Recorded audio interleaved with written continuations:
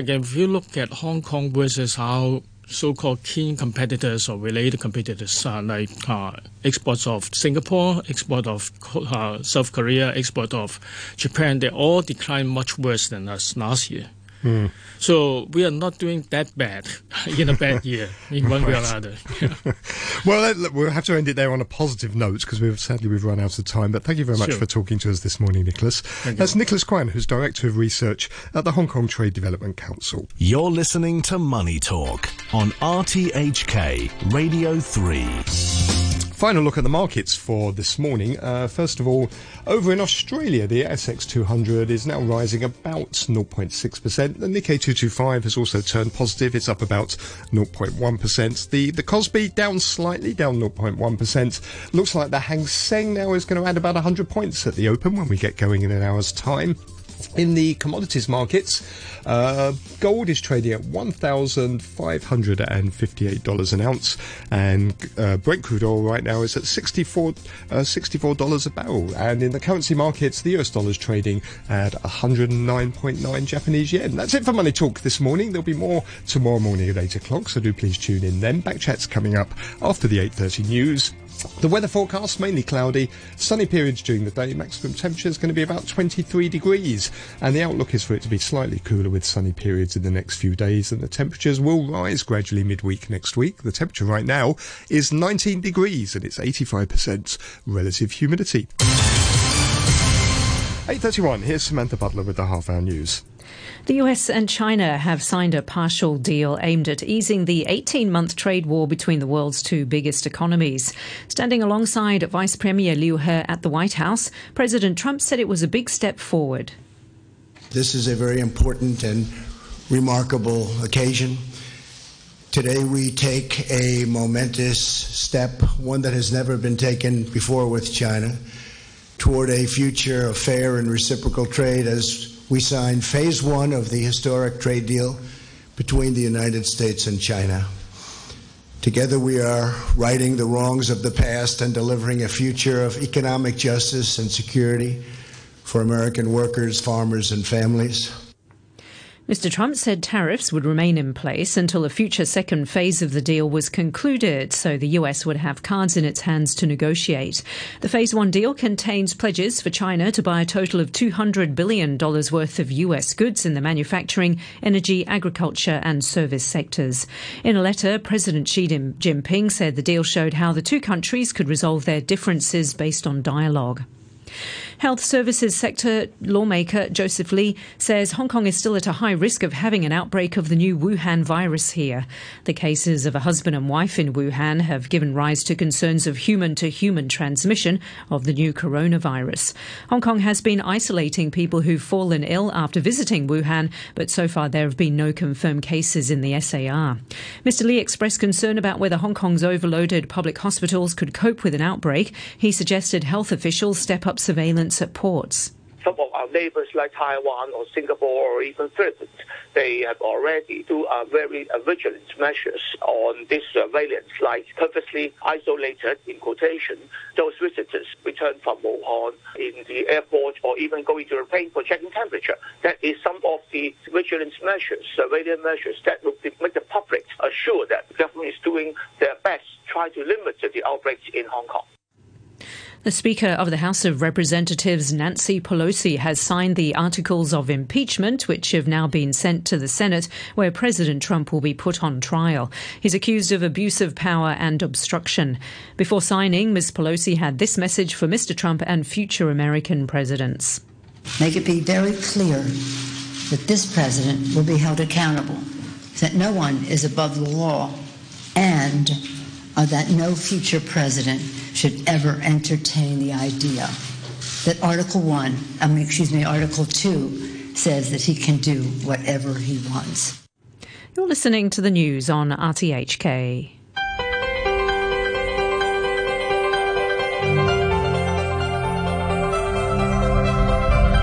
Good morning. Welcome to Backchat. I'm Hugh Chewerton. Your co-host today is Karen Coe. Karen, good morning to you. Hi, good morning, Hugh. Well, the chief executive on Tuesday announced what she said was a $10 billion a year package of relief measures to make life easier for the elderly and poor, including cheap travel for the over 60s. The old age living allowance and higher old age living allowance combined into one subsidy and raised with a higher asset limit. Changes also to the MPF, a cash subsidy for those who have been waiting in public housing for more than 3 years, and an increase in the number of statutory holidays in Hong Kong to 17. Well, what do you think of the proposals? According to some reports, the measures announced without consulting the Executive Council or the Welfare Bureau. What should we make of that? Let us know your thoughts. You can leave a message on our Facebook page, Backchat on RTHK Radio 3. You can email us, backchat@rthk.hk. Give us a call on 233 88266. Later in the programme, how safe is Hong Kong if the new coronavirus from Wuhan can be transmitted between humans? Once again, give us a call with your thoughts, 233 88266. After 9 o'clock, we're going to be joined by the head of the Liberal Party, an academic, and Silai Shan from SOCO. Joining us now, we have lawmaker with the Democratic Party, Wu Chi-wai. We'll get to Mr. Wu in just a moment. First of all, a couple of emails related to earlier discussion, in fact, our discussion yesterday about the Greater Bay Area and encouraging young people to travel and work there. DC says, "Dear hosts, I love how communists love to say, you've got to see China, see how we've progressed. Yeah, from labour camps in the 1950s to re-education camps in Xinjiang in 2019. You really got to see that. I'm really bored by this meaningless slogan. Can their propaganda wing feed them a new one? It's 2020 for Mao's sake. China's development is rapid now because the development was non-existent from the 50s to the 80s. I also loved how the professor kept defending liberal studies as a meaningful subject in school. Even though it's failing tremendously, he's still calling for reinforcements and asking for a double down in resources. I'd like the professor to show me if the countries with the most liberal-minded politician has a liberal studies course for their people. Axe it, put the resources in the sciences and programming. When students can think in a scientific manner, they will be open-minded. Thanks and regards." That comes from DC. That's referring to Professor Ho Lok Sang. And Thomas says, yesterday on your programme you had Peter Guy. Because of lack of opportunities in Hong Kong, Peter recommended that Hong Kong's university graduates should go out into the world. He stressed his experience with Kazakhstan, other Central Asian countries and Africa, where he gained experience working for the World Bank. Employees of the World Bank are highly privileged, get top salaries, housing and many other benefits. When they are sent to countries, their bed has been prepared already. Kazakhstan is certainly a booming country, the largest of the Central Asian economies, but there are only selective employment opportunities for expatriates or foreigners. The knowledge of Russian language is of a definite advantage, almost essential. Most job opportunities for foreigners come through the booming oil and mineral trade, though there are plenty of job opportunities in other sectors such as banking, tourism, hospitality and teaching. Many multinational companies do business here, and if one has marketable skills, basically anything to do with oil, finance or construction, one will probably find it fairly straightforward to get a job. You can also work as an English teacher or tutor if English is the native language or if you have a degree. There are other opportunities in the tourism hospitality industry, but these tend to be not as well paid, and locals are often favoured for their positions over expats. My take is that only a very, very limited number of exceptional Hong Kong graduates will find there a position for upward mobility. Peter Guy is looking towards the situation of our young people from very high up with his macro view of the world. That comes from Thomas. Thomas, thank you very much indeed. How do you know so much about Kazakhstan? Thomas, let us know. Drop a line, backchat@rthk.hk. OK, to today's first topic, the main topic, that $10 billion a year package announced by the chief executive. We're joined, as I say, by Wu Chi-wai. Mr. Wu, good morning to you. Good morning. Now, you've come up with your own proposal, which is $10,000 for every handout to everyone. This is a weird situation because now the government is recommending an increase in expenditure for an ongoing commitment to expenditure for the poor, and you're talking about a sweetener. It seems like you've swapped jobs with the financial secretary.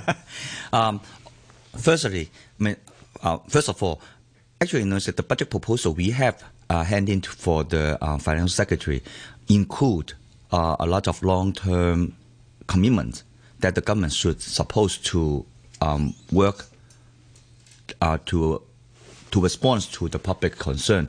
And if you look into the 10 billion package by chief executive, all the measures that she has announced is basically coming from a lot of the proposal coming from all parties, all the NGOs for a long time already. So you support it? Well, we support that because, of course, anything that can help the livelihood of the people, we will support it. But the problem is Hong Kong is not simply constitutes of poor and elderly.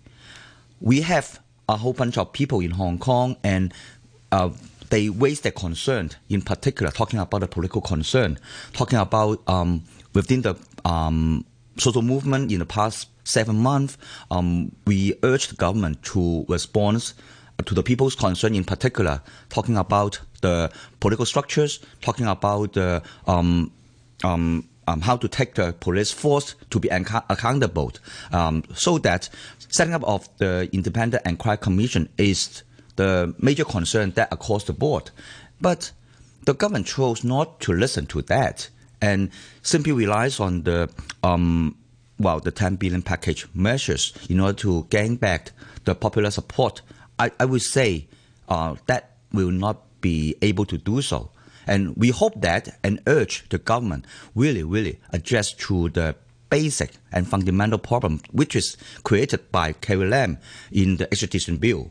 So in Carrie Lam's press conference on Tuesday after she announced this, she said things like, we are having a breakthrough in our thinking, we should be listening more to the people, we should display more humility, instead of saying we are right always, we should listen to the people and what they have to tell us.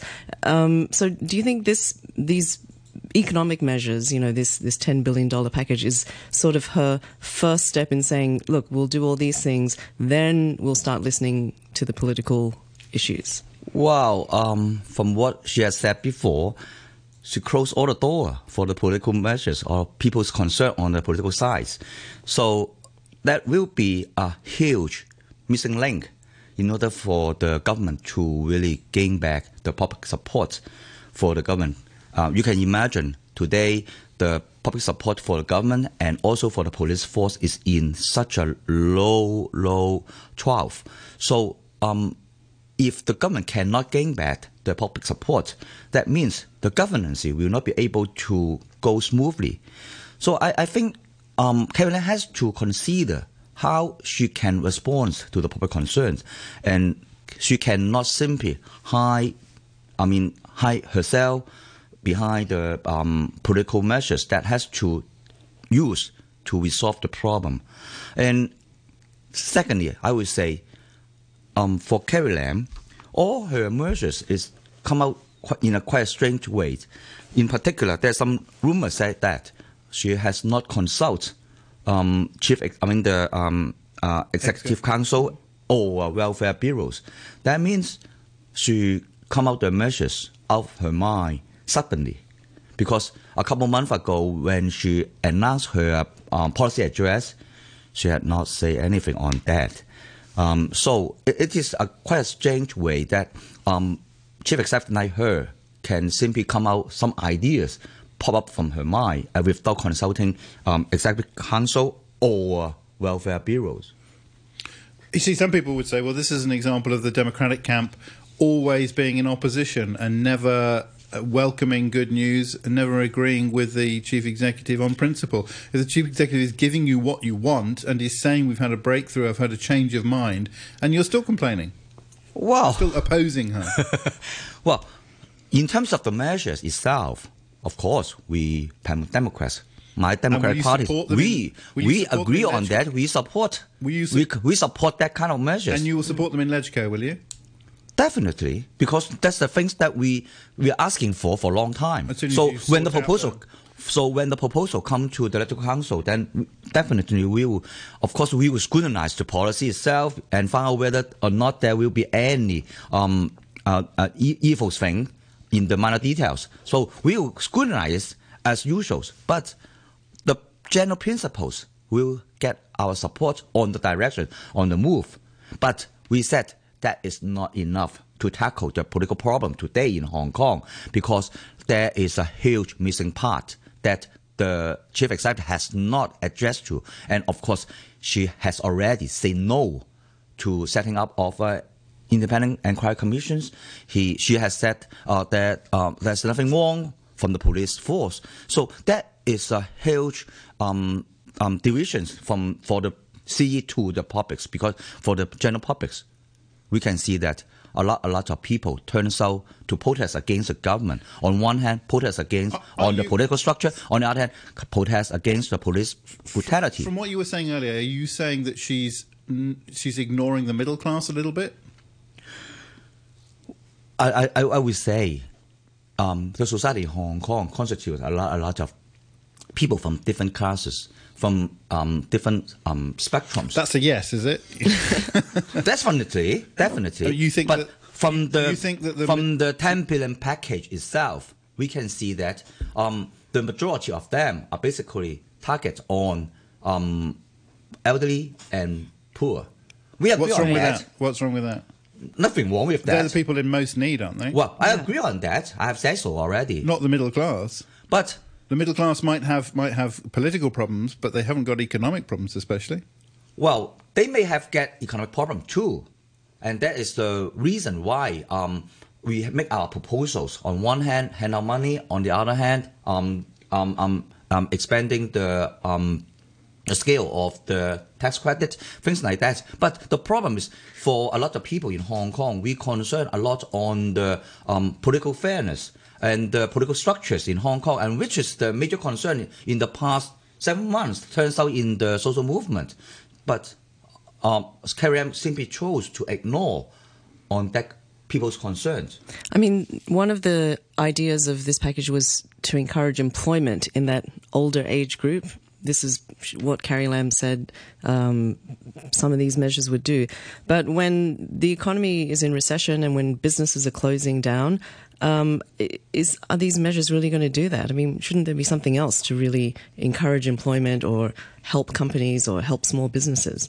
Well, when we are talking about the economic downside, the basic reason are coming from not simply from the local confrontations, but it comes all over the world, because as far as my understanding, the International Monetary Fund has already announced the report saying that we have to be alert on the coming economic downsides all over the world because of the confrontations among major power.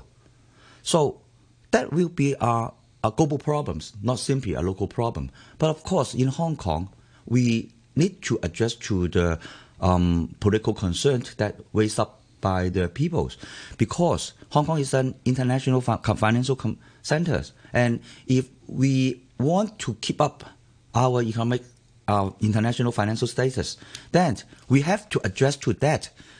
If we keep on ignore that particular piece of the problem, then will hurt the implementation of one country, two system, and that will throw a poor sign to the international community that in Hong Kong we are not really honoring the special tax status that we can enjoy according to the one country, two system. There are a few kind of political questions. I can think of three sort of political questions which we'll get to in turn. First one, perhaps, is why is this happening so soon before the budget? This is a very big measure, $10 billion a year commitment, and it's happening just a month before we have the budget. What's going on there? Well, I have no idea. We have to ask Mr. Carrie Lam. But as some report has said, or some rumor has said, she has not consulted even the Secretary of the Welfare Bureaus. And I believe, definitely, she has not consulted Financial Secretary. Because if she has done so, maybe Paul...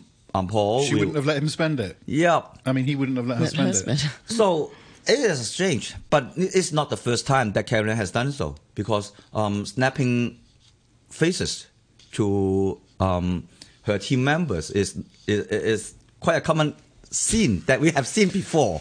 Almost her MO. Okay. I mean, another point is that some observers have said that this looks like it's a response to the new head of the liaison office. And some people have said, well, there wouldn't have been time for these measures it couldn't be a direct response to the new head of the liaison office. And some people said, well, it could. If she worked very hard, she could have rolled these out, in between meeting the liaison office, head of the liaison office for the first time and announcing this. Do you think it's a response to the new head of the liaison office? Is it? Well, I can only say in a conspiracy approach that I can't agree or I can't believe that she make the proposal simply out of her mind. It seems to me that if she really have that kind of thought, she will probably do it in her policy address 3 months ago, which is more likely that she can do so, because it's hard to believe that for such a big or huge move can come out from her mind without any consultation in simply 3 months' time. If that's the case, that will be another very dangerous situation that she can ignore all the proceedings that being a bureaucrat supposed to have to go through in her experience in the past, being in the government. So the timing makes it look like perhaps after meeting with the liaison office, new officer, she was told, you have permission to spend some money. Have a breakthrough in your thinking. Yes. Well, I think so. It seems to me it's like that, because if we go back to look on what she has said before, she always said that if you urge the government to make long-term commitment, that will hurt the financial healthiness. So that is the stance she has in the past. But what make her make such a huge change I don't think it in a long time, but likely in a couple of days. Well, okay. Well, the third political question, I guess, would be about whether this is in response to the results of the district council elections. Some people will say, well, the people who will benefit from this, the elderly, the grassroots, are a lot of them are supporters of the DAB and are supporters of the pro-establishment forces, and that this is to keep them happy. Any comment on that? Well, no comments on that, because the measures itself coming out from not simply from DAB, from Democratic parties, from all the pan-Democrat camps, organizations, from the NGOs that fight for the poverty for a long time. So, to me, it is a late response coming from the chief executive, but of course the timing show that the things that make her change in such a huge direction is basically not coming from the agreement on that is the concern coming from the people, but it's likely that he get the I won't say order, but maybe some green lights coming from the liaison office. Okay, some comment from listeners. First of all, G says, if the chief executive has not consulted the executive council, she may well be acting unconstitutionally and contrary to Basic Law Article 56.2. Is she failing to uphold the basic law? That question from G. David says, I'm sorry, this is from, let's go to another one actually. Let's go to this message perhaps from Tom on our Facebook page, who says, I feel that some of the newly announced $10 billion package for the elderly, as well as the $10 billion package for Ocean Park, would probably be better spent sending secondary school students for school visits and home stays to mainland China. I just visited Shenzhen, and everyone there is dining out at the plethora of new restaurants, advancing their careers, and are doing fine. But Hong Kong young people seem to mistakenly believe Lord Voldemort's evil empire begins 100 metres north of Lok Ma Chau MTR station. Just as desegregation measures have helped dispel mistaken beliefs in the US, over the long run, government-sponsored cultural exchanges would very much help Hong Kong. That observation from Tom. Thank you very much indeed. Joe Average says, I'd like the government to put resources for RTHK transmitters to have more power, because we're being blasted out by Chinese radio signals, so I don't always get RTHK the same as digital television. Second, it would be more appropriate for the government to give each person $20,000 handout And then we could fire up Lan Kwai Fong, we could all go to Ocean Park, we could go out to restaurants, we could even buy food that's expensive from the supermarkets, we could pay off credit card bills because we know what a bunch of thieves the banks are, we could even go for holidays in Hong Kong in the hotels and fire up the hotel industry if they lowered their hotel prices. It'd be more appropriate to pump money into the power stations to produce cheaper electricity and build a great desalination plant to produce water for Hong Kong, just making job creation because we need those jobs. Those observations from Joe Average. Wu Chi Wai, this $10,000 for everyone in Hong Kong. What's the thinking there? I thought this is exactly what you didn't want. Handouts, knee-jerk sweeteners and handouts for people. Well, the problem is when the governments keep saying that they have a huge number of reserve, and then they make use of the money to build, we call white elephant constructions, put money on the police force. That is totally against the people's views. So we believe that in order to make Hong Kong peoples at least find ways to share what they have done for the past, 10,000 handout is on one hand one of the way to do so. On the other hand, inside our proposals, we also urge the government to commit on a lot of long-term investment in Hong Kong. Take, for example, we propose that the government should allow the grant and loan being applicable for the students to not only study in Hong Kong, but study for overseas. So I would say our proposal is, on one hand, try to urge the government to respond to the people's concern raised up in the past 7 months. On the other hand, we also urge the government really have to think seriously on the political problem in Hong Kong. So I would say it is a balanced budget proposal for the government, so that if the government really agree on our proposals for the whole package, then it will show at least a direction that the government really listen to the people's voice. Well, given that Carrie Lam says that they are now trying to listen to people, would you have any expectation that something that you propose would actually go through? Well, it's not easy, because when the proposal is coming from us, it takes a long time to get the attention from Carrie Lam. Just like all the... Isn't the real problem? It won't get through LegCo because you've crippled LegCo. Pardon me? LegCo is not working properly. The House Committee, the Finance Committee is not working properly because But it's the government not working properly. If the government responds to the people's concerns, things will change a lot. It is the problem of the government which root all the problem today. But a lot of time, the government and the pro-establishment don't take that seriously. And as a result, the only way that we can keep on the fight is people fight on the street, we fight on in the council. Why not pick your fights, and when the government is right, applaud them and say yes, we approve. We say yes already. When you disagree, then you well, oppose them. We say yes already. But by messing up and stopping debate effectively in the Legislative Council, you're just opposing. You're blocking. No. I don't agree on that. On one hand, when the government put up the proposal in the Finance Committee, of course we will scrutinize seriously, and at the end of the day, it will get passed. When we are talking about the legislation act in the council, that is another issue, because that will create serious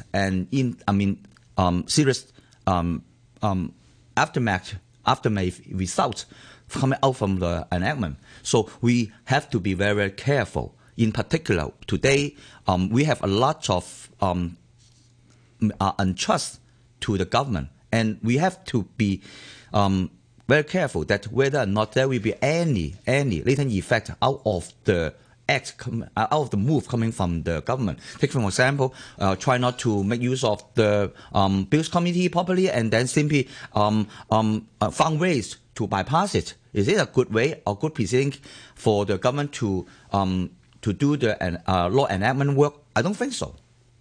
But at this point, because there's so much deep-seated mistrust and conflict, it almost seems like if Carrie Lam were to come up with some political proposals, they would just be opposed anyway because they're not exactly the ones that the Democrats want. Well, whether very briefly, 10 seconds. Whether or not she will do it is another matter. But if she really want to address the problem politically and open up the consultation gate, I think people would like to go into details to discuss with her. Okay, well, Wu Chi-wai of the Democratic Party legislator, thank you very much indeed for joining us this morning.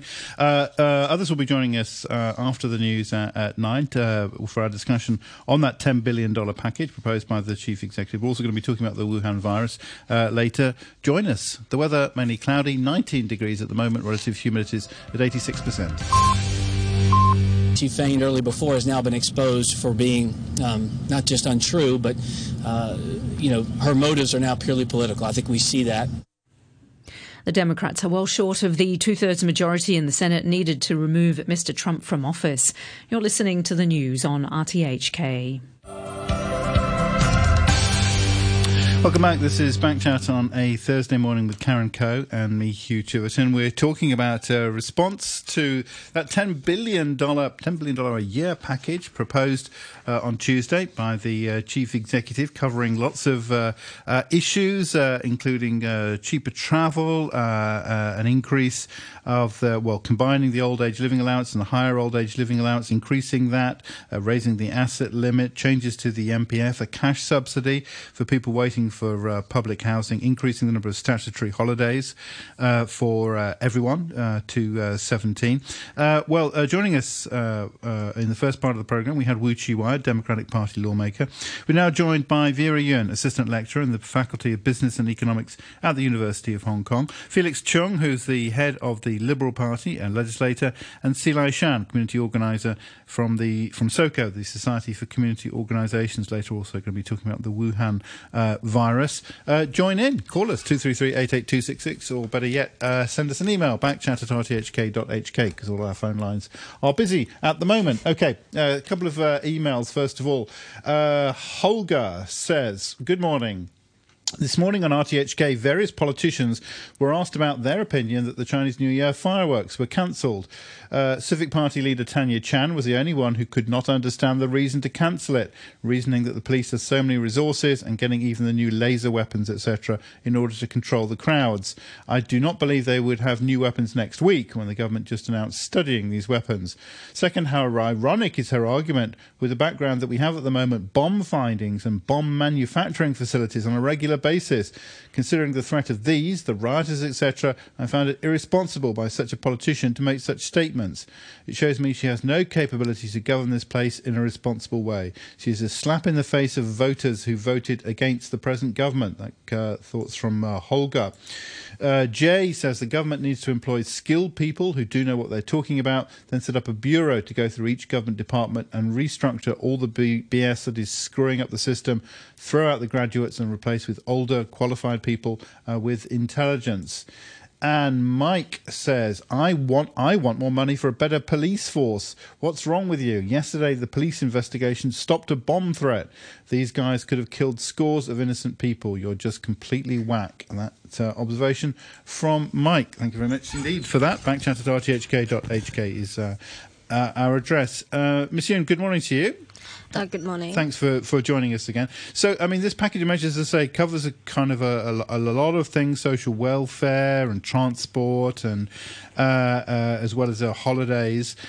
What do you make of it? What are your overall thoughts, first of all, on this $10 billion commitment? Well, I think the overall direction is correct, because they're automatic stabilizers. The economy is kind of going down, and it kind of have a more gloomy prospect in the year 2020. So the government should step up in providing help to the vulnerable household and needy. And I think overall it's in the right direction. I mean, we call it automatic stabilizers, which means the government save up in good times and spend more in bad times. And on top of these, there are those counter-cyclical packages. And also the government has a lot of money, so it is capable of doing so. And of course, for some of the details, I may not agree with the policy configuration, but overall the direction is the right one. So, Ms. Yan, Hugh said in the first half of the program, where you weren't here, but the timing of it is very interesting because, of course, the budget is coming out next month.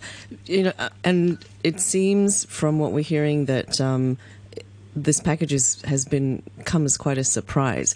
What would you then expect from the budget, or maybe this was going to be in the budget but has come out earlier? I think it's both a response to the economic downturn and also a political response to what happened in the past 7 to 8 months.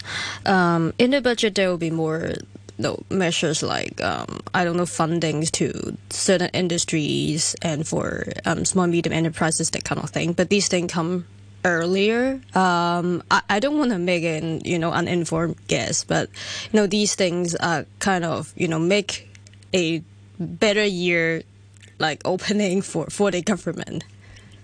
Do you think you call this sort of stabilising measures? But do you think that helping the poor and the elderly, do you think they're particularly vulnerable then? Do you think that there are people who will particularly lose out in an economic downturn? Yeah, I think to a certain extent, yes, because the elderly and those people, like, they will be if they're unemployed, then they will be quite vulnerable, and you may see that the unemployment will raise a little bit because the so we're talking about the kind of the working poor, really.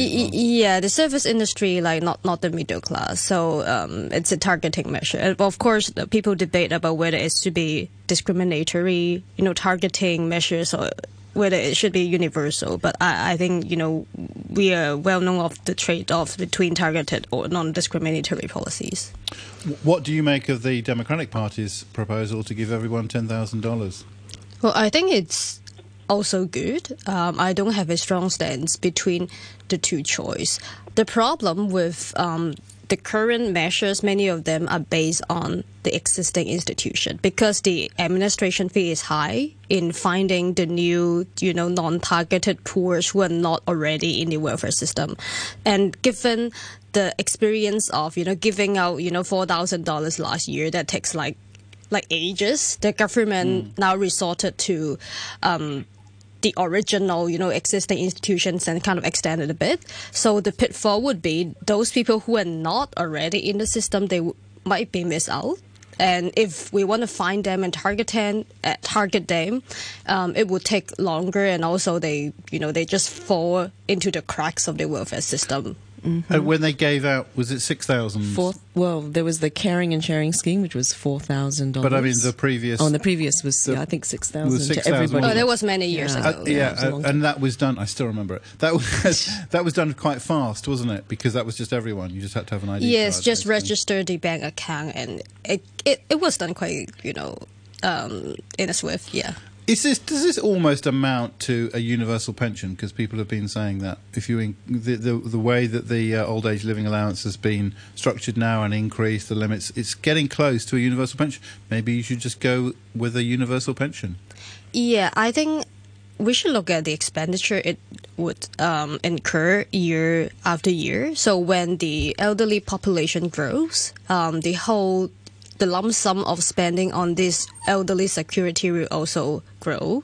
And if that actually get close to the amount we need for universal pension, it is worth a switch. But I need to look at the numbers before I can make that statement. Okay, a couple of comments from listeners. Thank you. This is from Sam, first of all, who says, what right has the Chief Executive and Paul Jan to give away sweeteners? It's people's money.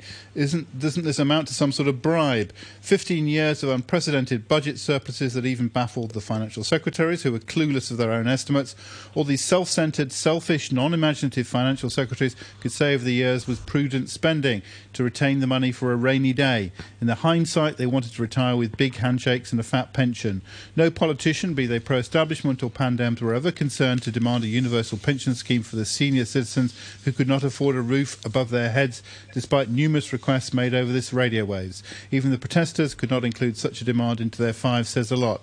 They're just sacrificing themselves to prop up the pandems. I believe there's nothing called a free lunch. What's sudden concern for senior citizens? Will Carrie and Paul stop these sweeteners and establish a simple mechanism to identify senior citizens through the electoral list and cross-check with the Inland Revenue on income levels? Properties owned and put in place a proper universal pension scheme immediately. Just patchwork, Ms Lam. Are you and Paul willing to forgo your pensions and live in a public housing unit after retirement? Give that surplus back to the people, as Macau does. You can't fool all the people all the time. Pro-establishment party acts dumb. That's Sam's take.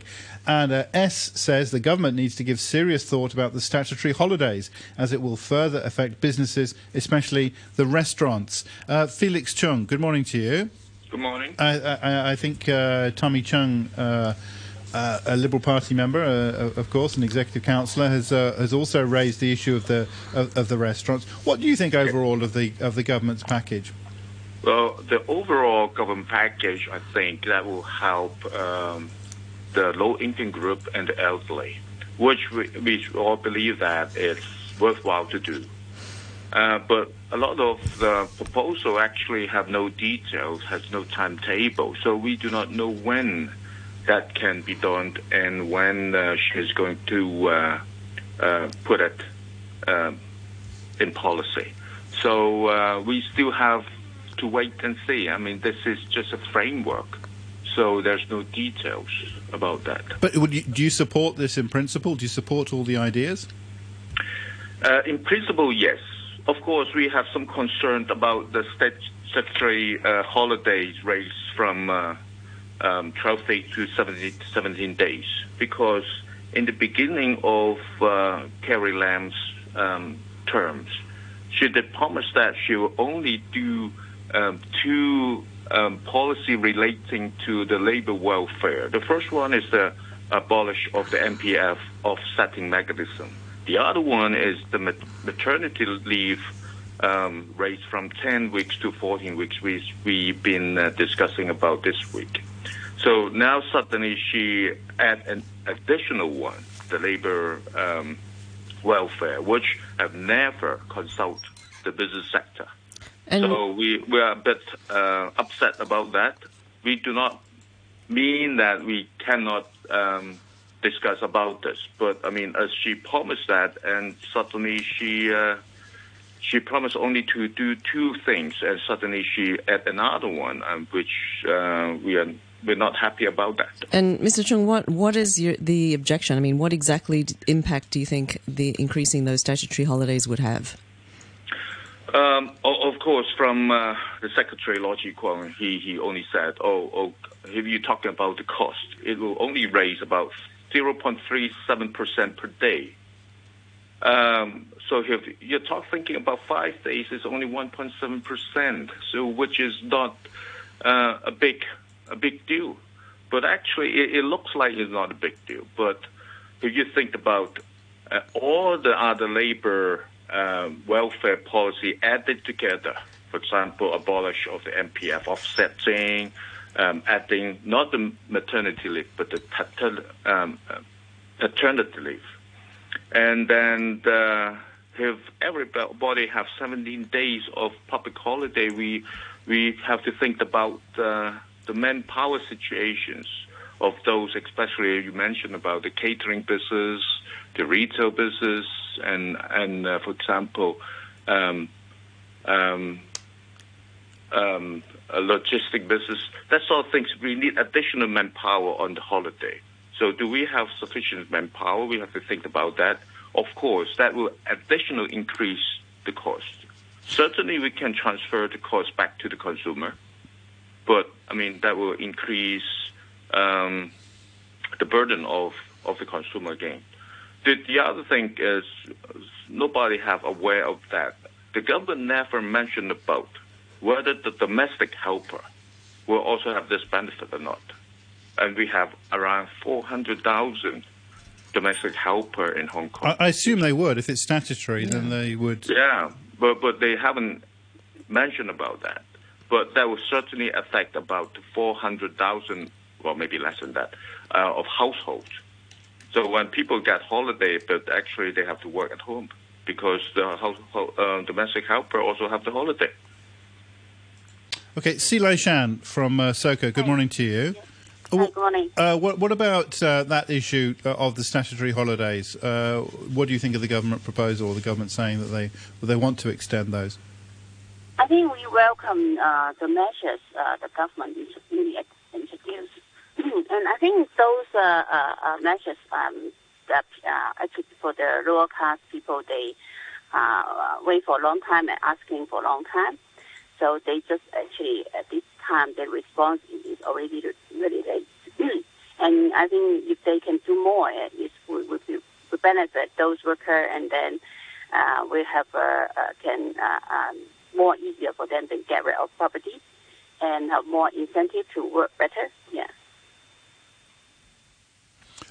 Well, what about the other measures? Do you think this is the right way? If you've got $10 billion a year to spend, is this the right thing to spend it on? And I think because for those measures, they target those low-income workers, those people that are living in subdivided flats.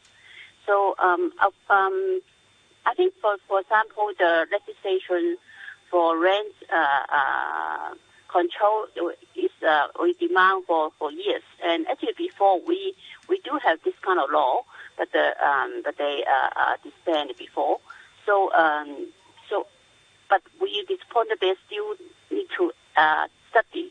So we hope they will introduce the legislation as soon as possible, because now the rent is very expensive, and the income of people they increase, or even in the past half year, actually many of people they reduce their income. They are underemployed, or some of them they even unemployed. As you know, the employment rate increased. Yeah. So, Lai-Shan, some of these measures, then, do you think the government's really playing catch-up and doing things that should have been done a long time ago? And if that's the case, is that really going to make much difference to these people? Actually, the government, they are not doing anything new. Actually, it's just these kind of measures that they should do it a long time ago. So, of course, if they do it, they will make some difference and some change or improvement for these people. But, of course, one more core demand for those living in subdivided flats, they want their public housing more than their cash subsidy, actually. But, of course, if there's some subsidy, cash subsidy, when they are waiting public housing longer time, is better than nothing. And of course, we concern, for example, the subsidy amount for one person is still very low, because that kind of amount only can rent best space cage home. Yeah, so it's not really very good enough to help them. And will these measures, for example, also the transport benefit measures, will they actually encourage employment? Will it help people get jobs and keep jobs? I don't know. I doubt whether they will help them. But we do have some elderly. They are 60 or 61, 62. They are working, and their income actually is less than when they are before 60. And if they just need to pay $2 instead of $10, they feel happy, and they help them to reduce their burden. Felix Chung, there's been speculation, we were talking about it earlier, about this seems to have been a solo effort, or almost a solo effort by the chief executive, and reports that the executive council weren't involved. The executive council weren't consulted. Tommy Chung, your colleague, is an executive councillor. Was he consulted? Was this talked about with EXCO? No, he didn't mention about to us because of the confidential issue on the executive council. He cannot just tell us everything. But from the response that he is making yesterday to the press, I think he's also not happy with the arrangement, especially about the statutory holiday. Is he surprised? Is he surprised by the arrangement? I think so. From what he responds to the press yesterday. So again, as I said, the chief executive promised us not to do that much of labor welfare only to two things, but now she's making another promise to the labor sector. I mean, as I said, I don't mind to discuss that or make agreement with the labor sector, but I mean, with consultations earlier with us is a must. It cannot just make the decisions like that. Probably, when she met the Chairman Xi a couple of times in Beijing and Shanghai, the central government urged her to do more social welfare and economic development in Hong Kong. So probably she's working on that direction. Okay. Well, Felix Chung, thank you very much indeed for joining us. Thank you to Vera Yuen, Assistant Lecturer in the Faculty of Business and Economics at the University of Hong Kong. Thank you for joining us. And thank you to Silai Shan from SOCO, Community Organiser. A couple more comments from listeners. Joe says, why can the government not start at the beginning, reduce electricity bills, reduce water bills, reduce government rates, fuel charges, and so on? The public do not want masses of paperwork because it costs us man-hours, time and money.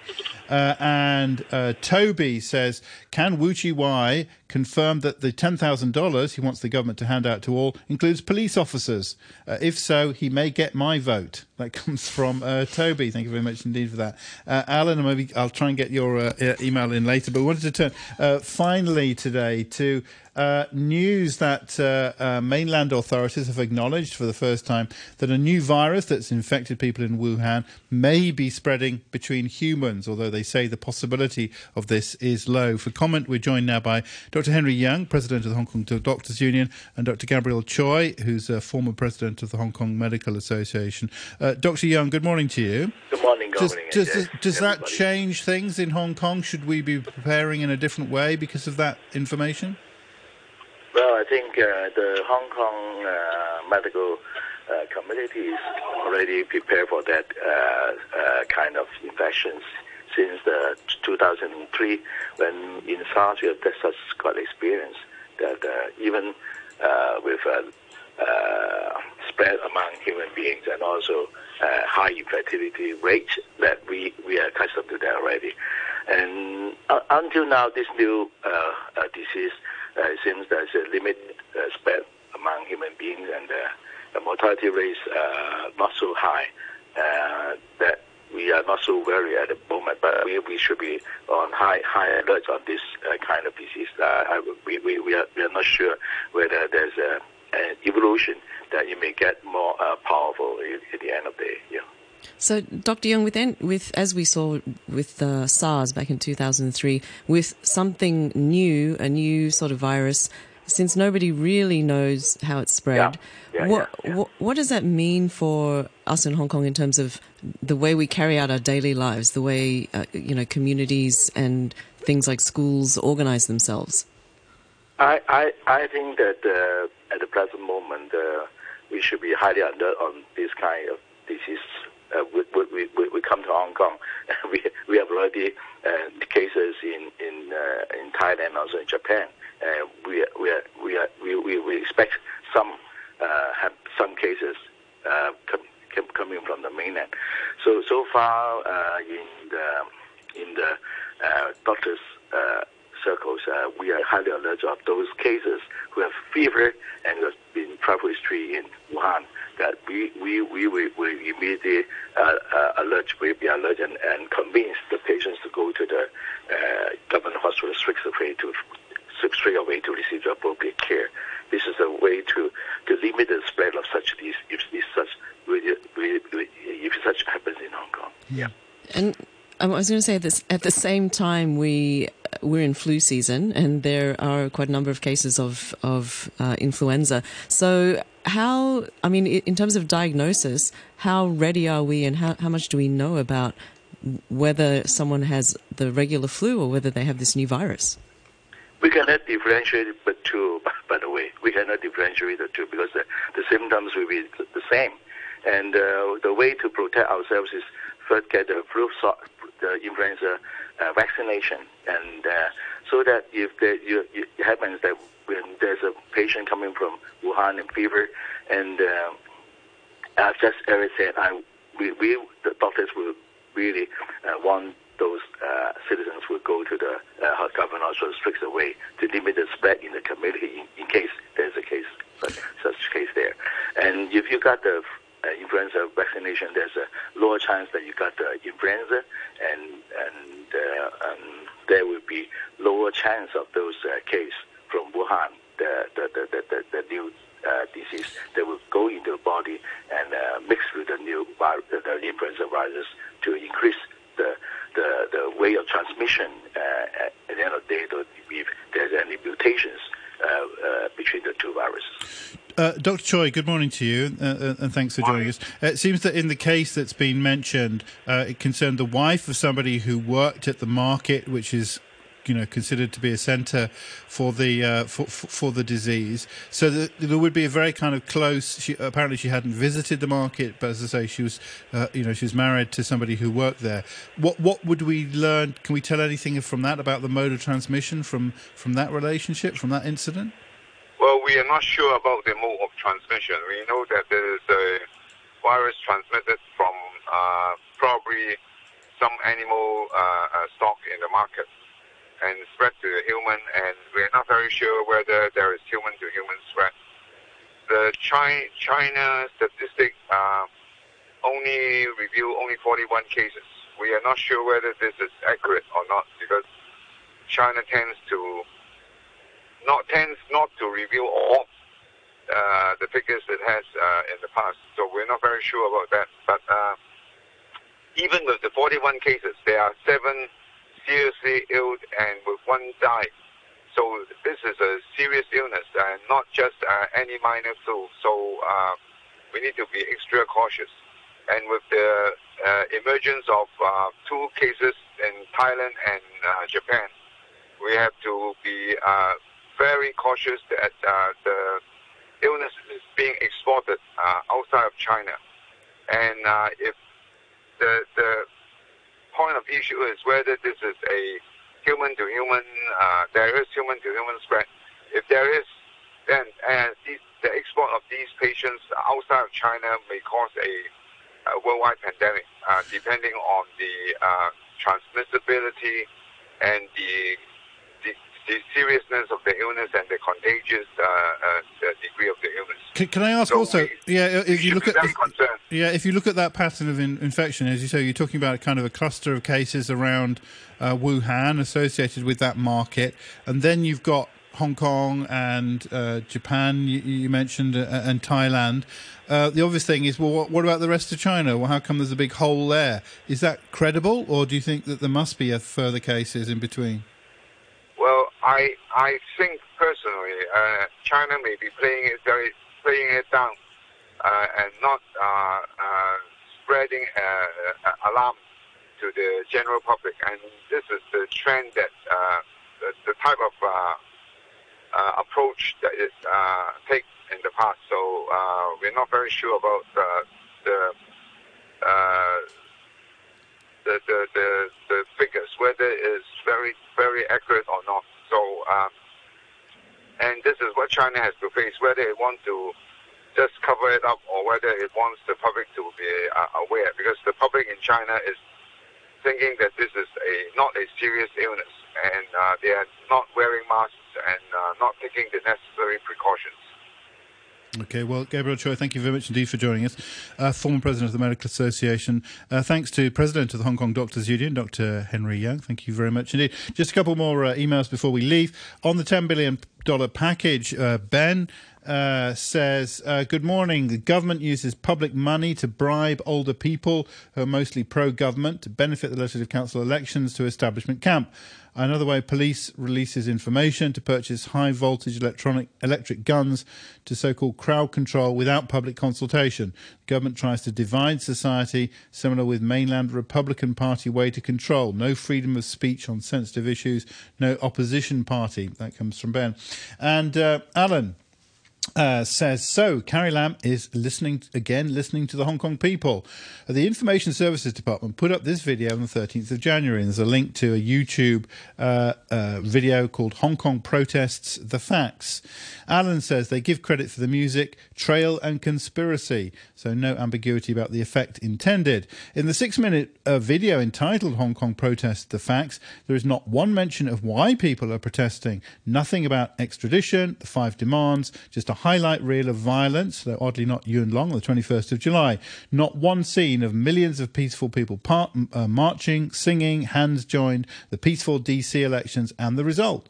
It ends with, quote, Hong Kong will not become a pawn in Western government and media attempts to undermine our sovereign China, unquote. Just pushing this stupid conspiracy theory, the protests were all a part of some evil foreign plan. So it's a criminal problem, a national security problem, not a political problem. Carrie is not going to listen to anyone. It would be unpatriotic to even talk to the cockroaches. That comes from Alan. Alan, thank you very much indeed for that email. And Karen, many thanks to you. Thank you, Hugh. For joining us today. Back at 8:30 tomorrow. Here's the weather. Mainly cloudy, sunny periods, and maximum temperature today about 23 degrees. Becoming moderate north-westerly winds at night, and a couple of light rain patches overnight. 20 degrees, the latest readings, and the relative humidity is now at 84%. When handling fresh and chilled poultry, we must observe good hygiene and follow steps to prevent avian influenza. When buying live chickens, never touch them and do not blow at their bottoms. After handling poultry and eggs, do not touch your eyes, nose, or mouth. Clean your hands and the utensils used. The core temperature of food should reach 75 degrees Celsius. Eggs should be fully cooked too. The Food and Environmental Hygiene Department reminds you to maintain good hygiene and eat safely to prevent avian influenza. 9:33, the news now with Samantha Butler. Japan's health ministry says a Chinese man has tested positive in the country's first case of a new coronavirus from Wuhan. The man in his 30s is a resident of Kanagawa Prefecture and returned to Japan last week after travelling to Wuhan. He's since recovered and been discharged from hospital. The US and China have signed a partial deal aimed at easing the 18-month trade war between the world's two biggest economies. It contains pledges for China to buy a total of $200 billion worth of US goods in the manufacturing, energy, agriculture and service sectors. And the Speaker of the House of Representatives, Nancy Pelosi, has signed the articles of impeachment, which have now been sent to the Senate, where President Trump will be put on trial. He's accused of abuse of power and obstruction. I'll have more news at 10 o'clock.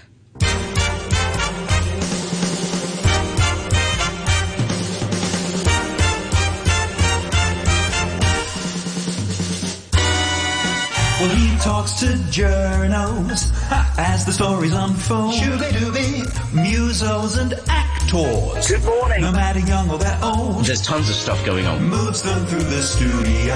Oh, yes. Before their coffee gets cold. Don't be stupid, drink it. Because Phil Whelan likes to chat. Imagine helping people with just downloading an app.